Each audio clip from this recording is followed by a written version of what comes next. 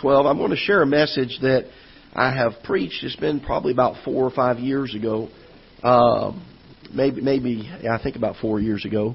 And it's one of those messages that I try to preach every once in a while just by way of remembrance, to try to be a help to people. And if nobody else in here needs it today, I'll tell you this, I do. So you may have to just sit and listen to me preach to me. But I hope it'll be a help and encouragement to you. Hebrews chapter number 12. And of course we know Hebrews 11 is referred to many times as the Hall of Faith in the Bible. It mentions a lot of people in Scripture that by faith, and over again, it talks about how they did wonderful things for the Lord by faith. And as we get to chapter 12, the writer of Hebrews says in verse number 1, "Wherefore, seeing we also are compassed about with so great a cloud of witnesses, let us lay aside every weight and the sin which doth so easily beset us, and let us run with patience the race that is set before us, looking unto Jesus, the author and finisher of our faith, who for the joy that was set before Him endured the cross, despising the shame, and is set down at the right hand of the throne of God." Father, we come to you once again. I ask for the next few moments that you'll strengthen the preaching of your word. May it be helpful to the hearts of men. May your Holy Spirit do His work, and may your word do the transforming work that it so often does in our hearts and our lives. May there not be anything in us that would hinder or that would quench the working of your Holy Spirit, that we would learn some things that will be of help to us in our daily lives. In Jesus' name we pray. Amen. I want to mention today that the Lord Jesus Christ is not willing that any should perish, but that all should come to repentance. The Bible teaches us that. His desire is not for men to die and go to hell. He takes no joy in the judgment of the wicked. His desire is that they will turn to Him.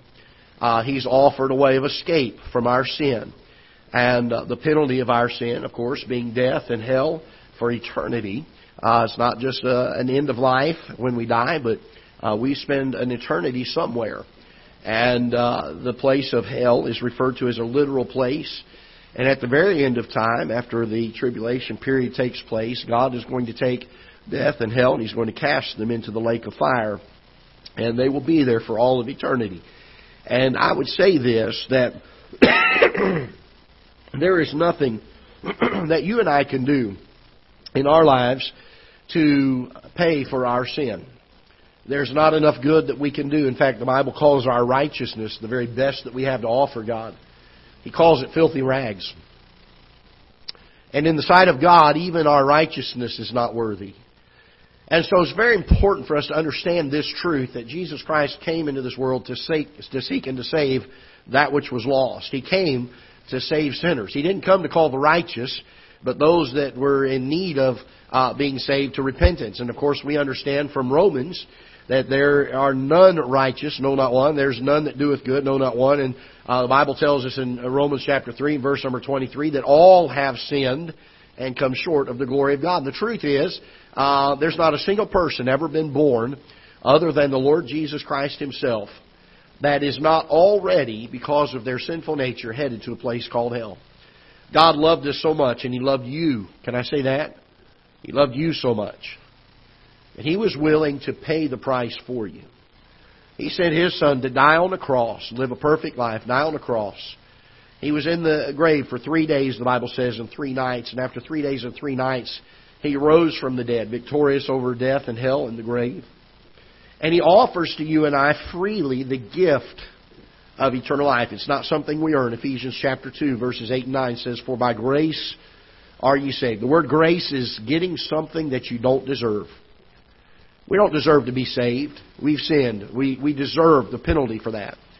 But God loved us enough, the Bible tells us in Romans chapter number 5 and verse number 8, that He commendeth His love toward us, in that while we were yet sinners, Christ died for us. What an amazing Savior we have. What a love that He has for you and I. And the truth of the matter is, Jesus said it in His own earthly ministry while He was here on this earth. He said, "I am the way, the truth, and the life. No man cometh unto the Father but by me. There's not any way for you and I to make it to heaven unless we come through the blood of the Lord Jesus Christ. His death, His burial, His resurrection, what He did on Calvary for you and I. We've got to put our faith and our trust in what He's done for us to save us from our sin. We cannot trust ourselves. We cannot trust our works. We cannot trust our church membership. We cannot trust our baptism. We can only put our faith and our trust in what Christ has done for us to pay for our sin. And the Bible teaches us that very, very clearly. The Bible tells us here, as we get to Hebrews chapter number 12, that Christ, the Lord Jesus Christ, was the author and the finisher of our faith. He's the one that helps us to have the faith in Him. And for us to understand Scripture and allow the Holy Spirit of God to speak to our hearts as we read the pages of Scripture to show us the truth that is given in it. The idea that we are to trust Him as our Savior for our salvation and nothing else. We're not to trust our works. And there's a whole list of people here that were saved by faith in the book of Hebrews, chapter number 11. And as we get to chapter number 12, he makes this statement, "Wherefore, seeing we also are compassed about with so great a cloud of witnesses." There are those that have gotten saved, that have trusted Him by faith before, that are able to watch and to see. And he says, "Seeing we also are compassed about with so great a cloud of witnesses, let us," you and I, "lay aside every weight and the sin which does so easily beset us, and let us run with patience the race that is set before us." I want to express to you today that this is not dealing with our salvation, but it is dealing with how we are to live once we are saved. There are several things that we find here in Hebrews chapter 12, and he says this, that there is a race that the Bible tells us is set before us. Can I express to you today that God's desire is for us to know His will? Years ago, there was a commercial on television of a man that was wearing hip waders, and he had a fishing pole with a dollar bill on the end of it, and somebody was trying to grab it, and he'd pull it away just at the last second and say, "Oh, almost got it, got to try a little harder." Can I tell you, God does not do that with His will. God's desire is for you and I to know His will for our lives, and He tells us His will in His Word. He tells us very clearly what pleases Him and what displeases Him. And as we follow His will, as we bring our life into conformity with His Word and the transforming work that it does inside of us, as we do that, He makes very clear and very plain a path that He sets before us. And He longs for you and I. Notice what He says here in verse number 1. He says, let us in the middle of it, let us lay aside every weight and the sin which does so easily beset us. And by the way, doesn't sin beset us so easily? Our old flesh nature longs for that.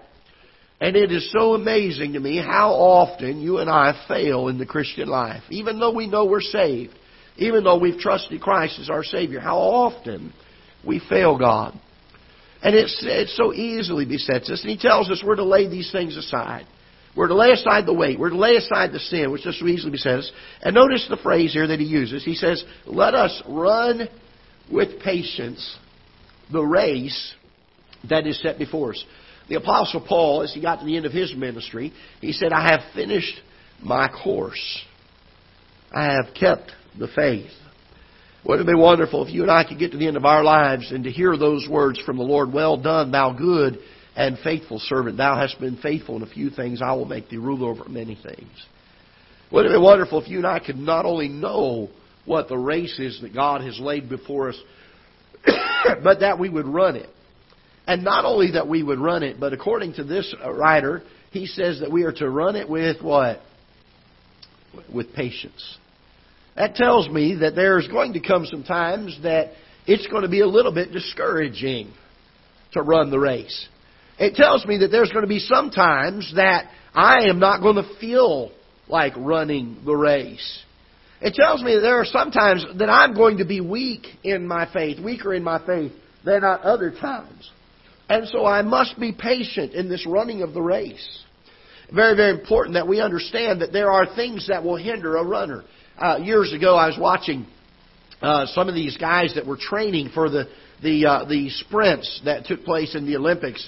And it was amazing to watch them. Some of them would tow sleds behind them that had large weights on them. Any of you ever watched them do some of that? And others of them would have these parachutes on their back. And they would, as they would run, these parachutes would open up and give resistance to them in their training. And I will say this, that I've never yet seen somebody come to the race in the Olympics still wearing the sled or still wearing the parachute. Because they understand and they know something, that those things will hinder the running that they do.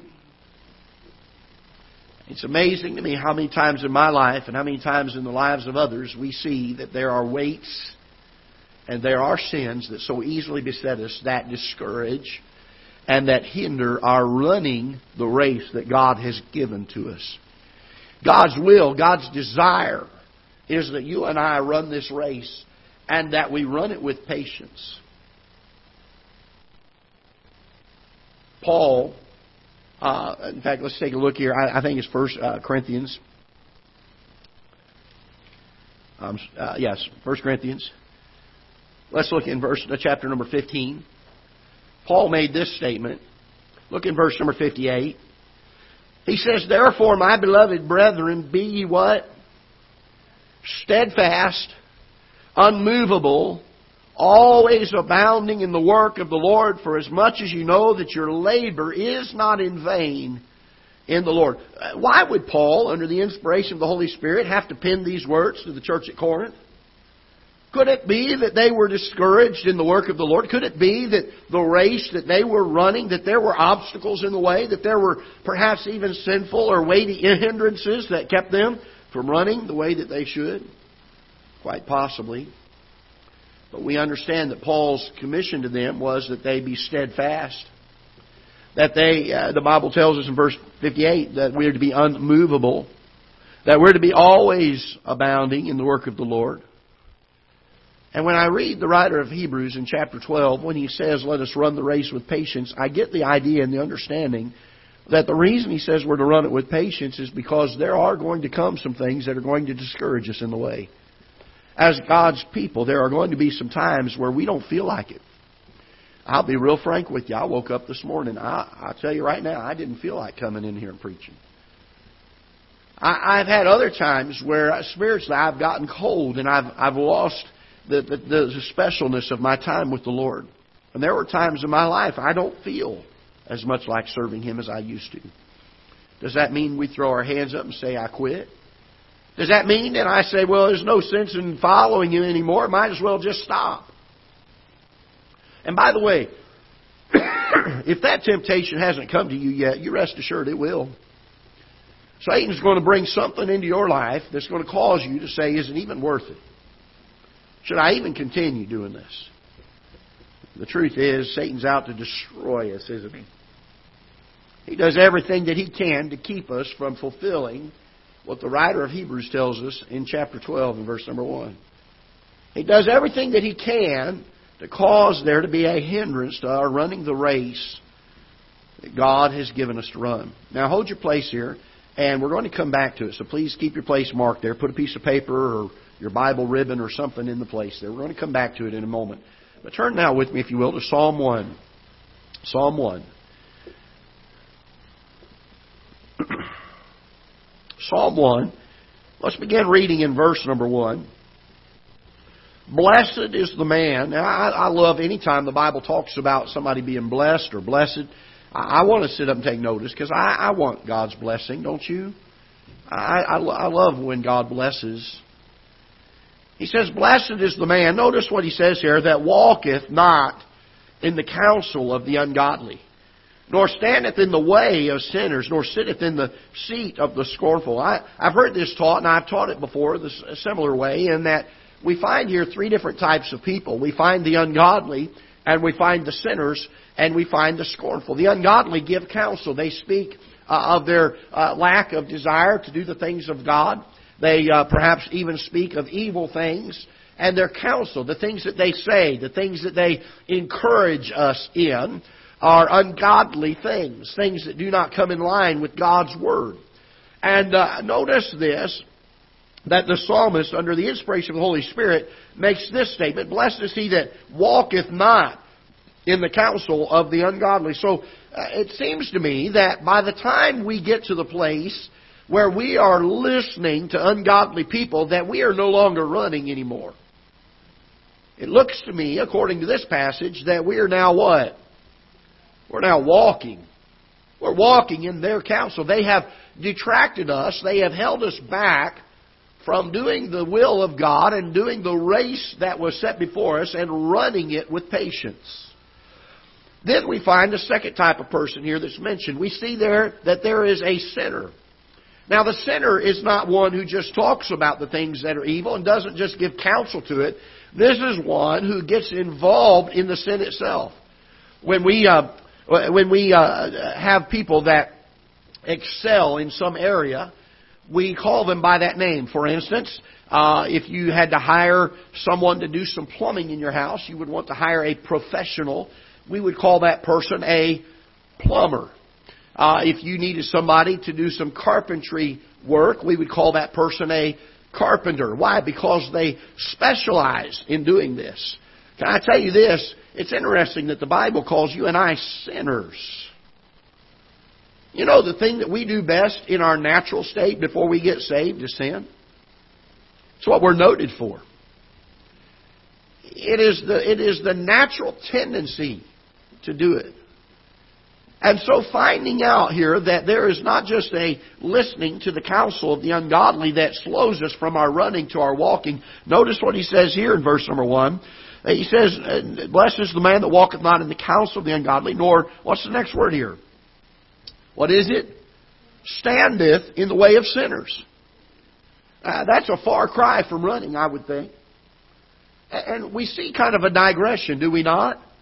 That one of the first things Satan will do is he will cause us to be acceptable to the things that we're hearing.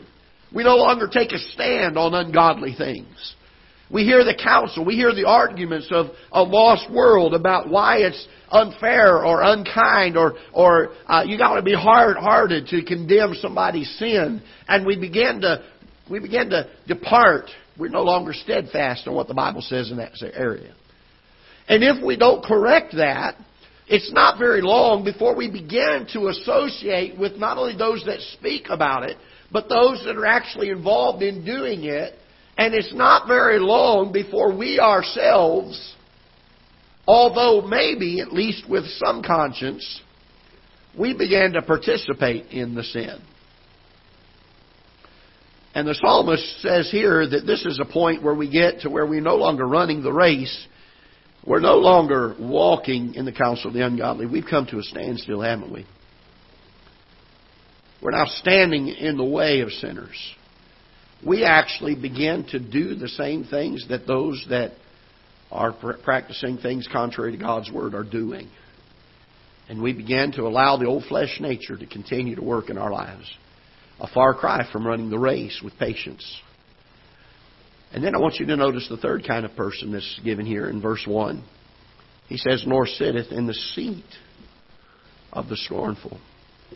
I've been this way before, and when I was younger, there were times I tried to get by with things. By the way, for you young people, you think you fool mom and dad so many times, they know more than you think they know. I remember times I used to try to get by with some things. And when I would do wrong, I would do it looking around, making sure Dad wasn't around. I'll never forget, there was a fella that was a friend of mine. He was a good friend of mine. He was a couple of years older than me. His name was Stephen Cooley. And I was standing outside the church building one day after school. And Stephen and I were standing there. And I don't know what possessed me to do it. He and I were good friends. But for some reason, I just had this urge to step on his foot and shove him where he couldn't catch himself. Any of you ever do something stupid like that? I did. And you know, I'll be real frank with you. The second I did it, I knew it was wrong. By the way, every time we sin, we know we're doing it. We don't just fall into sin. We make a choice. We make a choice. And then these folks that they think that they're getting by with it. I thought, boy, nobody saw me. And I remember hitting that foot and pushing him, and he tried to catch himself, and he went back and fell on the ground. He was all embarrassed. And as soon as I did it, I felt horrible. He's my friend, and here I am doing something to embarrass him. And all of a sudden, I hear a voice that was well recognized in my ears. The voice of my father. Greg, get in my office. I didn't think he had seen me. And man, I'm going to tell you what. My heart sunk. My dad believed in not sparing the rod. And some of you know what I mean when I say there is a difference between a whipping and a whooping. The whoopings help us remember very vividly from time to time. We do not do that. I got a whooping that day. That to this day is indelled upon my mind. It is ingrained. It is etched there. I'll tell you this. I never did it again. But I often think of people who are standing in the way of sinners as people who are participating in the sin. But they're kind of looking around with the conscience, boy, I hope I don't get caught. But when they get to the place of a scorner, they're at a place where there's no longer a conscience of it. And the Bible refers to them here as those which sit in the seat of the scornful. At any point in our walk with the Lord in running the race that God has given to us, as we see any one of these three things begin to take place in our lives, it needs to be corrected immediately. We need to come back to a full realization of what God wants for you and I as a Christian to live our lives by. Now notice as he says here in verse 1, he says, Blessed is the man that walketh not in the counsel of the ungodly, nor standeth in the way of sinners, nor sitteth in the seat of the scornful. Now hold your place here in Psalm 1. We're going to come back to it. All right? Go back to Hebrews chapter 12. Hebrews chapter number 12. Hebrews chapter 12 and verse number 1.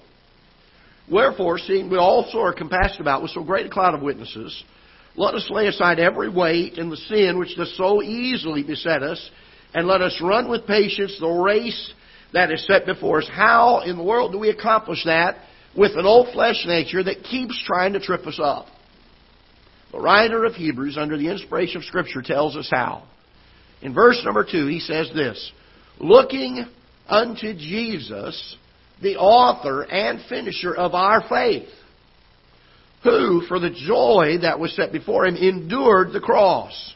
So you say, well, how am I going to run this race with patience when Satan is doing everything he can to get me to be tripped up, to be hindered? I've got to be around ungodly people. I have sinners that are trying to entice me. I have those that are scornful, that are mocking me and ridiculing me for what I'm doing. How in the world, in this wicked day that I live in, am I going to be able to run with patience the race that God has given me? We do it by looking unto Jesus, the author and finisher of our faith. All right, now bear with me for a moment. We're almost done. You're going to get out of here early today. How do we look unto Jesus? There are men that will stand behind pulpits today that will say, I've seen him. I had a vision of him. And they may try to get you to think, well, yeah, you look to Jesus, you raise your eyes to heaven. No. That's not where we find Jesus. The way that you and I find Jesus in the day and be able to look at Him in the day that you and I live is to do what? Where do we find Him? Do we find Him at church? Well, I hope so, because I hope we're using where we find Him at church. But church isn't necessarily the place you find Jesus. Do we find it in our friends, in our family? Do we find it at our workplace? Where do we find Jesus? If we're going to keep our eyes upon Him, if we're going to look unto Jesus, where do we find Him? Let's go back to Psalm chapter 1. And here we're going to find where we find Jesus. Psalm 1. He talks about, Blessed is the man that walketh not in the counsel of the ungodly, nor standeth in the way of sinners, nor sitteth in the seat of the scornful. But his delight is in the what? Law of the Lord. You know where we find Jesus in the day that we live? In the pages of this book right here. That's where we find Him. If I want to know something about Him, I'm going to find it in the pages of this book. So bear with me for a moment. Let's think this through. I am supposed to lay aside the weight and the sin, anything that would hinder me from running the race that God has given for me to run. I'm not to come into the counsel of the ungodly. I'm not to stand in the way of sinners. I'm not to sit in the seat of the scornful. And I do that by looking unto Jesus, who is the author and the finisher. By the way, He's always the beginning and the end, isn't He? He's the Alpha and the Omega. He's the one that began our faith. He's the one that will finish and complete our faith. He which hath begun a good work in you will perform it. The Bible teaches this very clearly, that the Lord Jesus Christ doesn't just save us from our sin, but He does, through His Holy Spirit, a sanctifying work in our lives, day in and day out. So how do I find that? How do I see Jesus? I'll be real frank with you. I can go to work and not see Jesus. I can spend time with my family and not see Jesus. But every time that I come to the pages of this book, I see the Lord Jesus Christ. He strengthens my faith. He teaches me in righteousness. He expresses to me His will. And with the illuminating work of the Holy Spirit that lives inside of us, He brings those truths vividly to life. I want to charge us today from the Word of God and from the truth of God's Word, that we run with patience the race that is set before us. In Ephesians chapter number 5, the Bible says, "And be not drunk with wine wherein is excess, but be filled with the Spirit." And he uses the phrase, being filled with the Spirit. And then he goes on to say, speaking to yourselves in psalms, in hymns, and spiritual songs, singing and making melody in your heart to the Lord. In Colossians chapter number 3, he says, "Let the word of Christ dwell in you richly with all wisdom." And you know what he says right after that? Speaking to yourselves in psalms and hymns and spiritual songs. The exact same things that are the result of being filled with the Holy Spirit of God are the exact same things we find by letting the Word of Christ dwell in us richly with all wisdom. They are one and the same. You cannot have one without the other. If you and I are to run with patience the race that God intends for each and every one of us, we must look unto Jesus, and we must look unto Him in this book. That's going to change a lot of things in our life. When the Bible says, "Be ye holy, for I am holy," it's going to change the way I live. When it tells me that I've got to let all of the communication that comes from my mouth, the Bible uses this phrase, to let it be seasoned with grace, it's going to change the way I talk. When it tells me that I'm supposed to love my enemy and do good to them which despitefully use me, it's going to change the way I respond to others. How am I going to accomplish God's race that He's laid before me? I'm going to get into this book, and I'm going to feast upon it. And I'm going to let it saturate my heart and my mind, so that every moment of every day I can be looking unto Jesus. He's the author of my faith. He's the finisher of my faith. And as much as I am able to surrender my will to looking unto Jesus, it will in large part determine whether I am running with patience the race that is set before me. We allow the ungodly to give us counsel. We listen. We give an ear. And the next thing you know, we've quit running. We've slowed down. If we continue down that path of listening to the counsel, we begin eventually doing the same things that they do. We begin to stand in that same way. And if it does not get corrected, there will come a point where the conscience will be seared, and we will now flagrantly, vocally, and boldly defy the truth of God's Word. Looking unto Jesus, the author and finisher of our faith. The Bible tells us that the delight of this blessed man the one that doesn't listen to the counsel of the ungodly, the one that doesn't stand in the way of sinners, the one that doesn't sit in the seat of the scornful. The Bible says his delight, the thing that is the thrill of his heart, is to meditate in the law of God. The Bible says here, day and night. Why? So we can see Jesus. So we can live the way He wants us to live. So He can be the example to us that He longs to be. I urge you today that we get to the place where we stop and examine our own hearts and our own lives. Are there some of these things that are found in Psalm 1 that are creeping in? We allow them. We don't hold to the same thing that we used to. We're not steadfast. We're not unmovable. We're not always abounding in the work of the Lord. I think there are often times in our lives we quit running. And I want to encourage us today, let's start running again. Let's start running again. The race that is set before us. Let's stand together, shall we, with heads bowed. Father, we're thankful for your word. I pray that you will teach and instruct us from its pages. Lord, all of it is profitable to us for doctrine and for reproof and for correction and for instruction in righteousness. That those of us that are saved, the Bible refers to them as the man of God, may be perfect, truly furnished unto all good works. Lord, may we learn